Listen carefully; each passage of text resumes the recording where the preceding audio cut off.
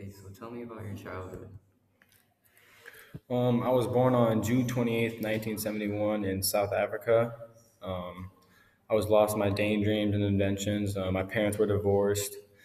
My hearing was not very good, and I was really interested in computers. Did you always want to do what you were doing? Yeah, I always liked computers and really wanted to get into car life later on when I get older.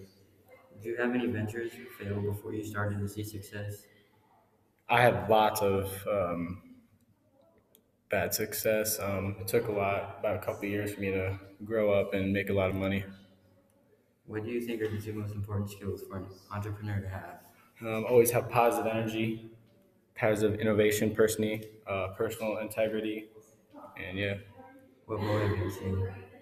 The thing that drives me is that I want to be able to think about the future and feel good about that. How many hours a day do you typically work? I work about 20 hours a day What advice would you give to someone wanting to start their own business? to always have a positive attitude and have a lot of spirit.